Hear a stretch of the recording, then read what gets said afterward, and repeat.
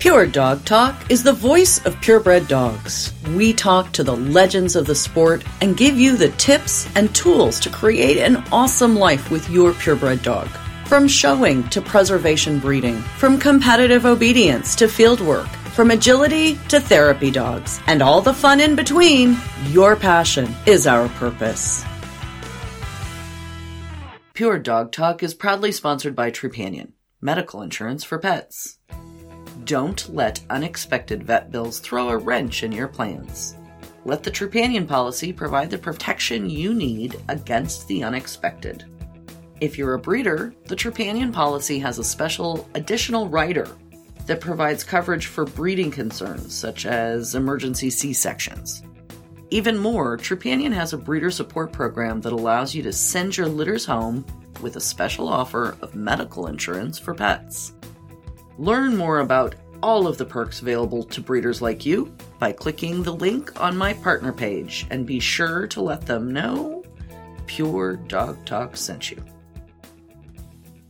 Welcome to Pure Dog Talk. I am your host, Laura Reeves, and I am joined again by my very favorite returning guest, Dr. Marty Greer, and we are going to talk about a fascinating topic that I just told Marty I can't believe we haven't actually covered this before.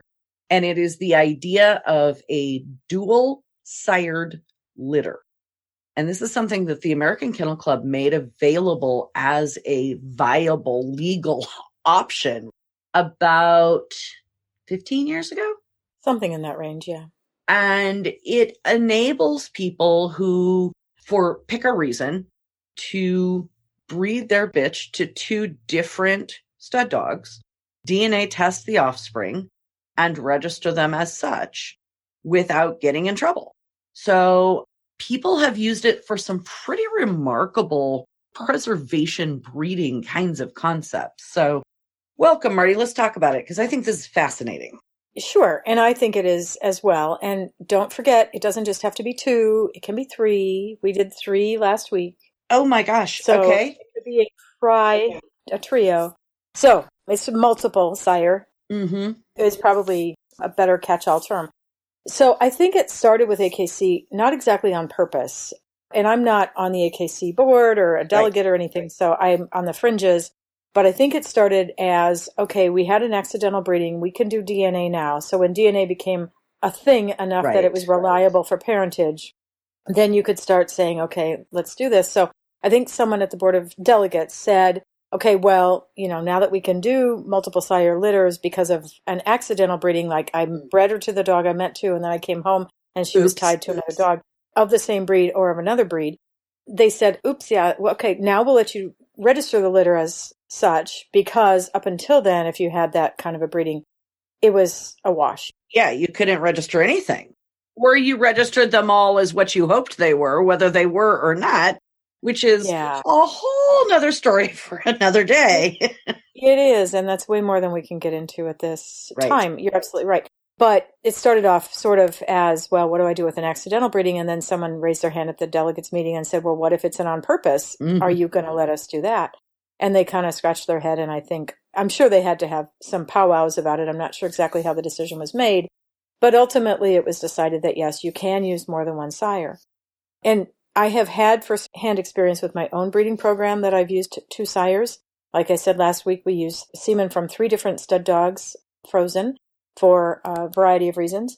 And in my case, because you'll hear everybody say, oh, every time you do it, you only get them from one sire. And in my case, it was that way with my first breeding.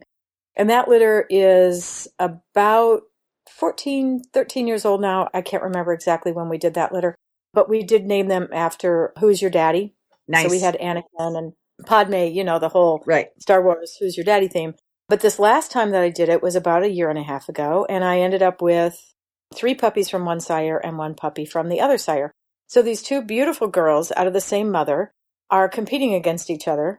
We competed against each other last weekend, and the judge went back and forth, and she finally looked at them and said, I'm really having a difficult time making a decision. They seem so much alike. And I'm like, well, that could be because they're half sisters out of the same litter. So yeah, it actually did work that way. And I was very careful because you can get the DNA back on your own dog and then they send you a chart for how to interpret it. And so most of the time I just do it myself because it's not that difficult. But the owner of the stud dogs is in her late 80s. And the last thing I wanted to have happen was for someone to say an accusational remark about you didn't really register the litter as who they were supposed to be. So I went through the paperwork. My husband went through it, who's a veterinarian. 3 of my vet techs went through it. And then I sent it to the AKC because in addition to the $200 fee for registering the multiple sire litter and the DNA testing, for an extra $40 or $45, AKC will interpret it. And they came up with the same interpretation we did. And it's really quite simple and quite straightforward. So it's not hard to do it as long as the male dogs are dissimilar enough genetically. If you start breeding brother-brother or father-son, it might get a little close. And I had one with a border terrier. Usually they go out, I think, 13 genes, and they had to go out 23 because the dogs were so closely bred. Okay, so we're starting on the list of all of my questions. I have so many questions. Oh, good. And this is, again, something that I have toyed with and never actually pulled the trigger, if you will.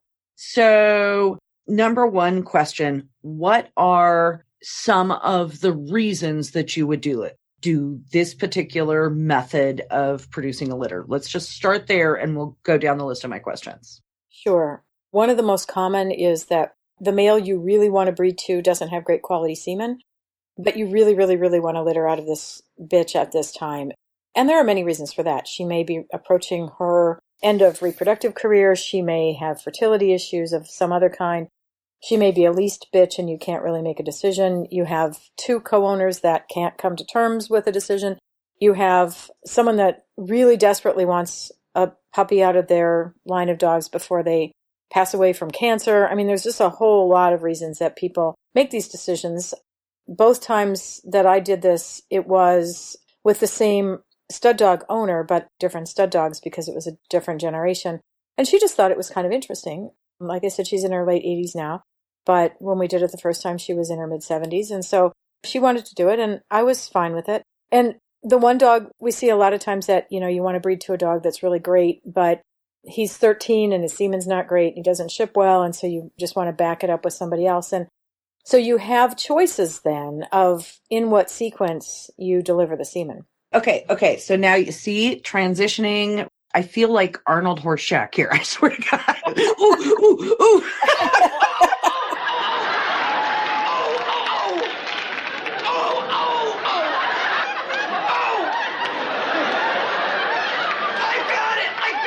All right. If my listeners are not old enough to remember Welcome Back, Kotter, I apologize. It would be a sad day. It happens. So, okay. My question is, when I have discussed this with my veterinarians, when I have considered it with my own breeding program, I had one very bad, very old collection from one stud dog and one reasonably good collection, but only one of it from another stud dog who was collected very young. So the expectation is it would be relatively good quality. And the concern that was expressed, and the reason I chose not to do this particular thing, was that the semen that is better quality will beat the semen that's lesser quality. And that there is a thing about trying to match the, for lack of a better term, the quality of the semen. Talk to us about that. Right. And that's the difficulty if you put them both in at the same time. If you have poor quality semen, it's almost always going to be outcompeted by the better quality semen. So frequently we'll give them a head start. And of course, it depends on if you're using frozen or fresh semen. Fresh semen gives you a bigger window of time during which you can kind of play with it. If you're using frozen and you don't put the semen in at the right time, you won't get anything. And that, of course, would be a real problem as well. So we did one on a friend's dog 8 months ago now because the puppies are showing already. And the poor quality semen never had a chance. All the puppies were from one litter. Mm-hmm. Even though we sequenced it so that the dog that she really wanted, the one that, of course, won the national, was the one with bad semen, because you know that's the curse of winning the national bitch or dog. That as soon as you do that, a hard dog that you can never replicate, no matter how many times you line breed on him, you just can't make another one. And everybody wants him, and you're like, I didn't even think to freeze him until he was 9.5 years old and sick with cancer. So this is everybody's wake up call. If you have a young up and coming stud dog, freeze early and freeze often. Even if it's not up and coming, even if it just might be up and coming. Truly. Yeah, if you think he looks good, if he's good enough for you to keep, freeze him. Yes. Because he'll fall in the swimming pool and drown. He'll be electrocuted. He'll get snake bit. Right. You name it, and I've had that happen. Bloat and die at the field trainer. Hi, Can I raise my hand and discuss all of those things? Yeah. Oh, yeah. Yeah, and it's tragic when it happens. So freeze him young. You can always do the health screenings later. Yes. If you don't like what you get, you can dump the semen. It's only money. You know, I had to learn this the hard way, truly and honest to God. I mean, you just listed off all the things. Literally all the things. I'm laughing, but I could be crying, so I could laugh instead of cry. Yeah, and we've seen all those things happen. It's really tragic, and delivering the dog deceased to the veterinary clinic to collect semen may get from you something. Testicles, yeah. Mm-hmm. It may not, and we do provide that service, and a few other veterinarians in the country do. But the semen quality is never going to be as good, whether it's at neutering or whether it's at the time of that early demise. And of course, if they've run a fever or had heat stroke or anything, there's no hope at all. If they're elderly, there's no hope at all. So it's only going to potentially work if it's a fairly young dog that had a very acute end. So plan ahead. If it can go wrong, it will. So freeze him young. And if you don't like it, get rid of it later. Or, and I'm going to perhaps go out a little bit on a limb, the Otterhound Club a couple of years ago was allowed to develop their own nonprofit organization to manage semen of pet quality dogs. Well, not pet quality dogs, because all dogs. Otterhounds. There are so few Otterhounds that everything has value in the gene pool.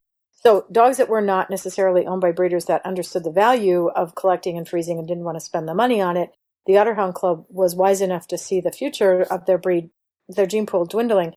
And so they went to AKC and said, we'd really like to develop a nonprofit that would manage the semen of these dogs. And for listeners, if this sounds familiar, you'll remember that I had a conversation with Joellen Gregory on this topic.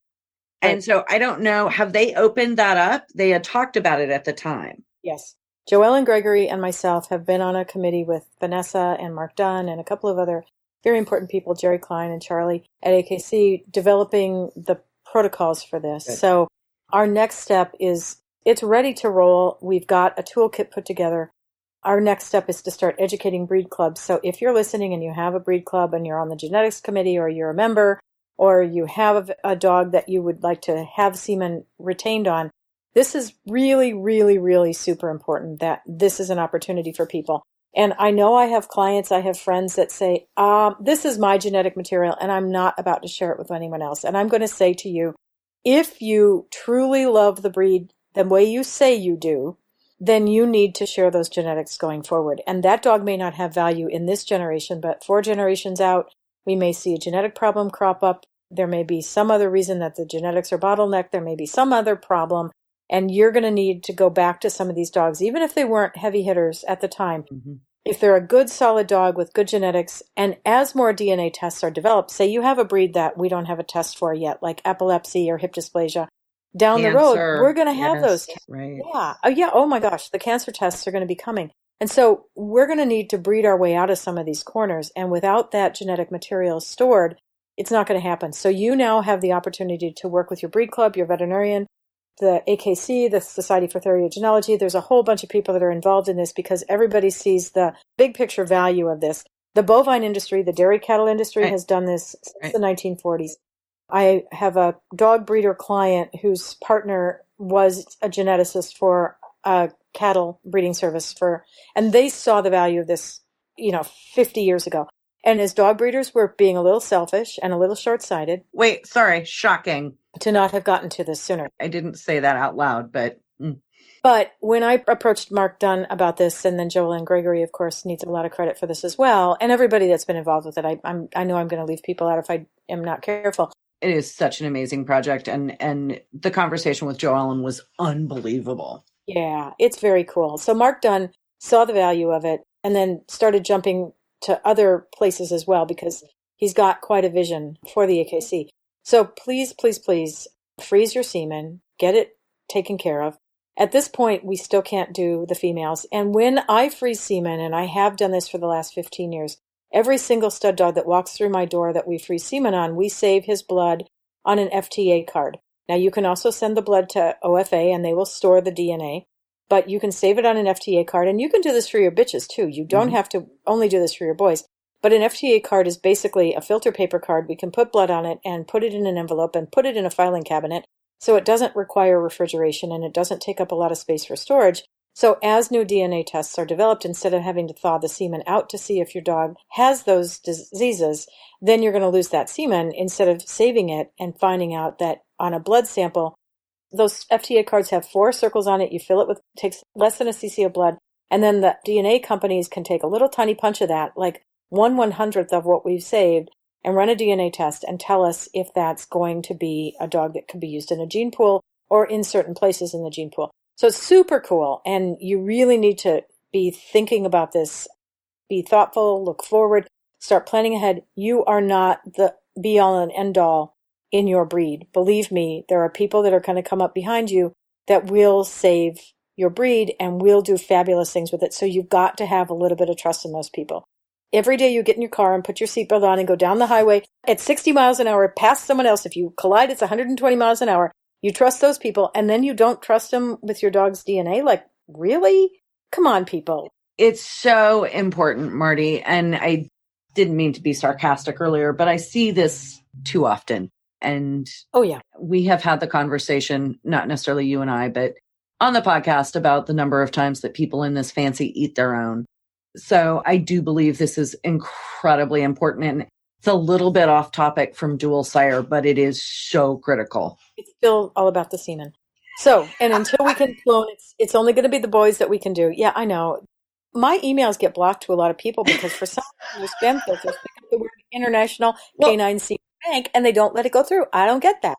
Facebook won't let me boost any of our recordings because 9 times out of 10, there's the word bitch in somewhere. I just contact them and they'll go, oh yeah. No, they don't. No, I've tried.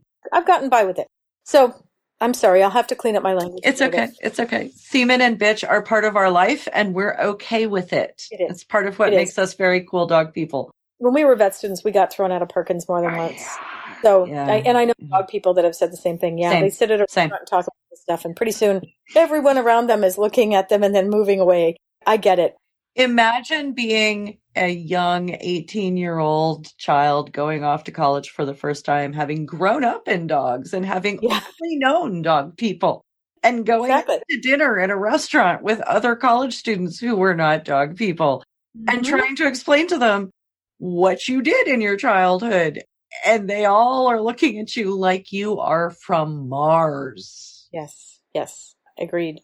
My life. If you're that person, go to vet school and then you'll be okay. I should have gone to vet school, but we'll welcome you into the fold. There's the dying part, the blood part, and the smelly part. So no, I didn't go to vet school. Oh, yeah. There is all that. I'm in the process of starting a new business, and I've got 3 vet students that are working for us, and they're like, oh, yeah, that formalin. It smells terrible. Delicious. Yeah, you kind of get used to it. Hang tight, guys. Got a little bit of information for you. We'll be right back to the podcast in a minute. Are you ready to take your breeding program to the next level and decode your dogs? Embark is celebrating DNA Month with reduced tiered pricing during their annual sale. Stock up and save all month long with exclusive offers to celebrate. Embark's industry-leading full-panel dog DNA test identifies health risks, physical traits, and genetic diversity for breeding programs. Embark helps breeders select ideal breeding pairs to support healthy pedigrees and the lifelong care of dogs. Did you know you can plan for coat color, type, and other traits in your puppies? That's where Embark comes in. Don't miss our annual DNA Month sales event. To get up to speed before you breed, visit embarkvet.com and use code PUREDOGTALK to enjoy $20 off of each kit in your order. That's embarkvet.com/breeders and use code PUREDOGTALK. Anyway, multiple sires. So there is a thing about timing it so that if you have lower quality semen, you can maybe give it a head start. Right. You can time it that way. You can put in perhaps more if you have it accessible, because we expect our semen when we thaw it to be 60 to 80% viable. Mm-hmm. So if you've got semen that's thawing at 20%, you may have to put more in to compensate for that. But then you have to make decisions about, what quality bitch are you going to use and what's her fertility? And that's a whole nother discussion, is should you use frozen semen on a first time bitch? And I like that. I'm a fan because I like a pink, shiny, healthy new uterus. Yeah. But it's got the risk of not knowing what her fertility is, and it's got the risk of not knowing what kind of maternal skills she has. Right. I am in the second camp. I am in the get them bred to whatever is standing on the ground that is in the line of what I want to use. Not just some random dog on the street, but get her bred, live cover for her first litter, get her settled, get her accustomed to the concept of puppies, and then I'll spend the $8,000 or whatever it's going to be to have my frozen semen litter. Just flushing those $8,000 just doesn't appeal to me. But don't wait until she's 8 years old either. No. And we see way too many people that do that. The field trial dogs and the conformation dogs, they've got a career, and it's so important to them that they're the number one dog in the country. Mm. I just had this conversation with a client on Facebook and in person. She sent me a Facebook picture and she said, "Do you really think I should pull this dog out of the ring? Look at her. She's gorgeous." And I'm like, yes, I do. Okay. Just so you know, next month, our conversation, literally, it's on my notes written on this piece of paper right here next to me, campaigning versus breeding. Yeah. So save that. I will. Put a pin in that. And I'm writing your name next to that because I was going to have to do that by myself. I'd much rather do it with you. Oh, yeah. That'll be more fun. The other thing to know is when you are using frozen semen, AKC wants to see that dog's paperwork that supports that you have that semen actually in existence and that they have DNA tested that dog and those puppies are his. And if you think that they're not, you're wrong, because I actually have a friend that used some of my frozen semen, bred the bitch, she went home, she got pregnant, she had puppies. 2 years later, she brought one of the boys in as soon as his OFA was cleared to freeze his semen, and we sent his DNA in, and we got this little phone call from AKC, and they said, this cannot be the sire of this dog. And I had no idea that she had been contacted. She didn't tell me for about another 6 months. So AKC actually looks at the paperwork for how many units you have, and AKC actually looks at who the sire is. And if it's not the right dog, you will be getting a tap, tap, tap from the AKC because they don't think it's funny. Now, on my drive home today, there was a woman on the radio. I was listening to public radio, and they were talking about a woman who had the need for a kidney transplant and had 2 sons of her own with her husband. And when they needed a kidney transplant, they DNA tested her and they DNA tested her sons. And they came back to her and said, now this was in 1995, so this was a long time ago. They said, you are not their mother. And so after a number of different tests, and she actually bore these children, like she was pregnant with them, she saw them come out, and it was the right father, so they couldn't have been switched at the hospital at birth. And they were 2 of them. And they started looking at her like maybe she'd stolen the children or she'd done something other really weird. It turned out she was a chimera, which meant that she had the DNA for 2 different people. And they had determined that when her mother was pregnant with her, that she had a twin, that at a certain particular stage, like 4 days after the embryo started to develop, the twin was absorbed into her, and she had different DNA in her blood than she had on a cheek swab. So it's kind of fascinating. Chimeras are definitely on my list of things someday for the super DNA nerds, because it is the most fascinating conversation. Fascinating. So just be aware that those things could happen, but it's pretty unlikely. It's a lot more likely that what happened to my friend is she went home, she took some pain medication because she had a bad back, she fell asleep. Didn't notice After the breeding was done with the frozen semen, and so she did really have a dual sire litter that she wasn't aware of. So those things can still be corrected and registered as long as you're willing to work with the AKC. And the AKC is not out to get you. They're there to register dogs. That is their job. And they don't make money unless they have registrations. So you have to certainly trust the AKC to say that they will want to take your money. They just have to figure out how to make that happen. So there is an additional fee to do dual sire litters. So you have to pay for the DNA testing on all of the possible sires, the female and all the puppies. You can't just say, well, these 2 look like Sam and these 4 look like Fred. You can't do that. You have to actually do it on everybody in the litter. It takes a while to get the DNA test back, and it takes a while to get it processed, and so it can be painstaking, but you can usually get it done by the time the dogs are 6 months old. Now, when I do mine, I cheek swab my puppies. They cannot be nursing within an hour of the time that you collect the DNA cheek swab, but they can still be on the mother, so you just have to separate them long enough. I did, on my first litter, cheek swabs and microchip the puppies when they were 10 days old, and they screamed. I was going to say, you microchip 10-day-old puppies. You are brave. I struggle with 8-week-old puppies. But they cried for the cheek swab. They didn't cry for the microchip.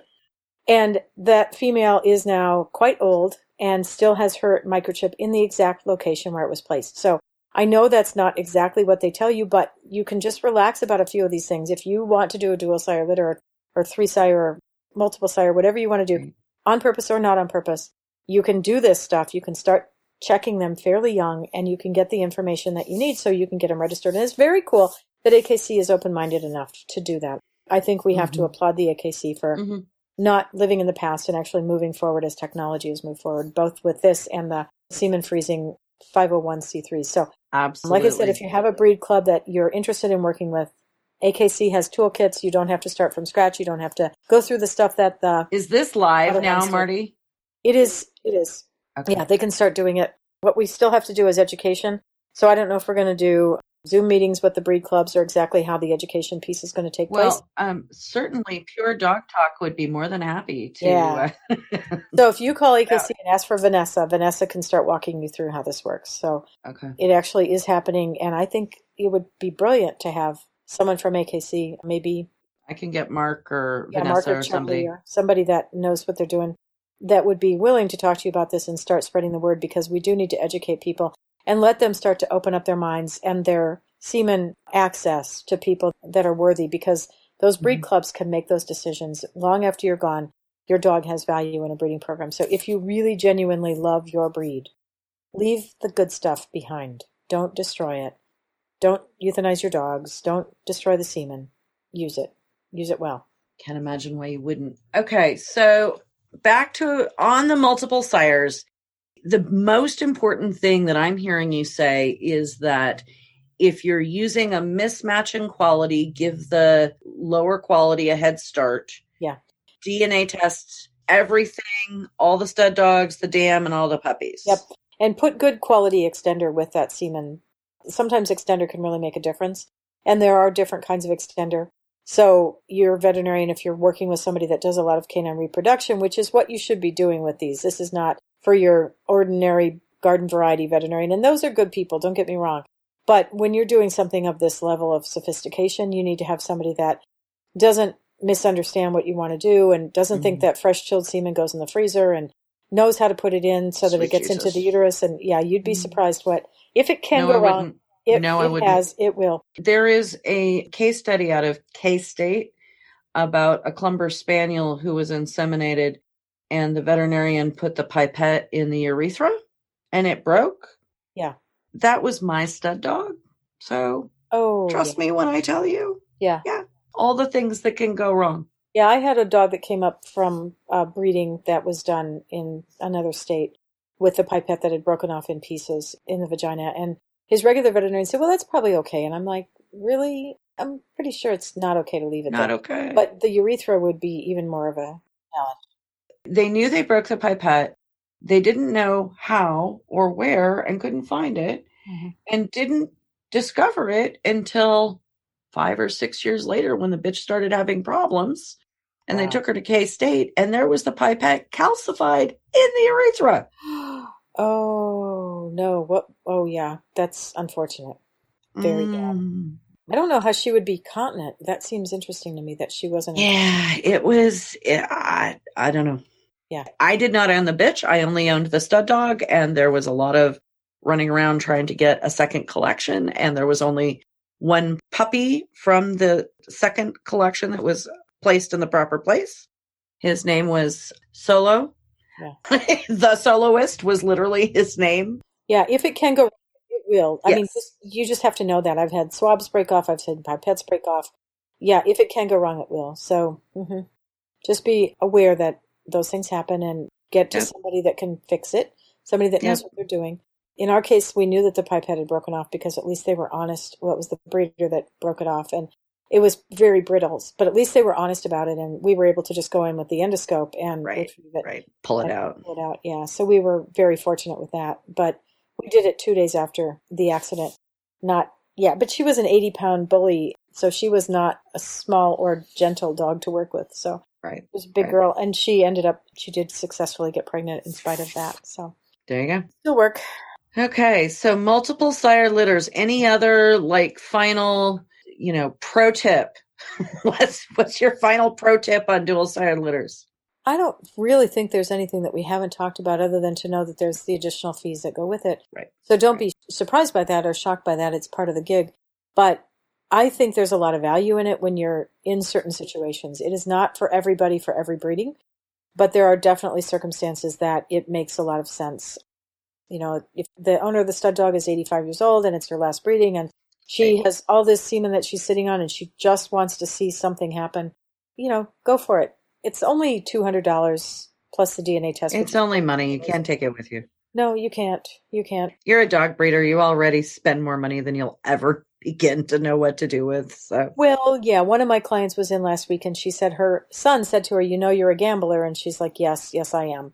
I don't go to the casino, but I am still a gambler. You go to the veterinarian instead. You go to the veterinarian. You go to the dog show. You'll drive 8 hours and spend. I have written a column on the comparisons. I was driving home from a dog show through Vegas, and I literally wrote the column on Talk to Text about how dog breeders and gamblers are basically the same thing. Oh, yeah. Because there's always going to there's that you're drawn to an inside straight. You just know you're going to do it. You're going to do it. You're going to do it. Yep. All it is just one more. Just need one more. I'm not kidding you. I would love to do some kind of actual study because the same dopamine. That's what I was exactly what I was going to say. And the same dopamine things are the the monkey with the cocaine. We're all hitting the same button. Well, and it's the same when you put semen into a female. I mean, it's a gamble every time. A, you don't know if she's going to get pregnant. B, you don't know what you're going to get. Dog breeding is all gambling. Every single thing about it is gambling. You don't know what the DNA mix is going to turn up. It might be great. It might not be. Might be horrible. And we'll have clients, they come in for the ultrasound and they're like, please just let her be pregnant. Please, please, please. I just want one puppy. And you put her on the table, you put the probe on, you see a puppy, then you see 4 more and they go, okay, now I need 3 black boys. And you're like, come on. 10 seconds ago, all you wanted was one crummy puppy. And now you're going to start getting picky about what color and what sex? No, my gosh. It's a gamble every time you do. Oh my gosh. It is a gamble. But we are all in the same boat. At least if you go to a veterinarian that shows dogs and breeds dogs, they understand you. They understand. Instead of the veterinarians who don't know what that is, and they look at you like, what? I talk a lot, and I'm sure you've heard me say this before about our tribe. And we are a tribe of slightly crazy, slightly Gamblers Anonymous sort of people. All day long. No doubt. All day long. Mm-hmm. All right. Well, Marty, as always, it is amazing to visit with you. I never have a dull Sunday when I get to talk to you. And I'm telling you, next month, listeners, plan on it. We're going to talk about campaigning your bitch versus breeding her. This is a topic by listener request. And I'm so excited Marty's going to talk to me about it because I've got thoughts. Marty's got thoughts. We're going to share them with y'all. So sounds great. Excellent. Thanks a lot, Marty. Take care. All right, crew. Like the NPR of dogdom, Pure Dog Talk is here for you. To make sense out of everyday things. To add nuance to your understanding and tools to your tech box. To bring history to life and propel the living history of purebred dogs into the future. One of my favorite events over the last year or so has been the virtual After Dark for patrons of the podcast. Anybody can join this amazing community of dog enthusiasts by visiting the website and clicking the Become a Patron link on the homepage. While you're there zooming around on the site, you can check out our shopping tab too. There's even a Pure Dog Talk swag link. Who knew? Share the love with all our cool gear. Check it all out at www.puredogtalk.com. Your support adds up to a huge voice for purebred dogs.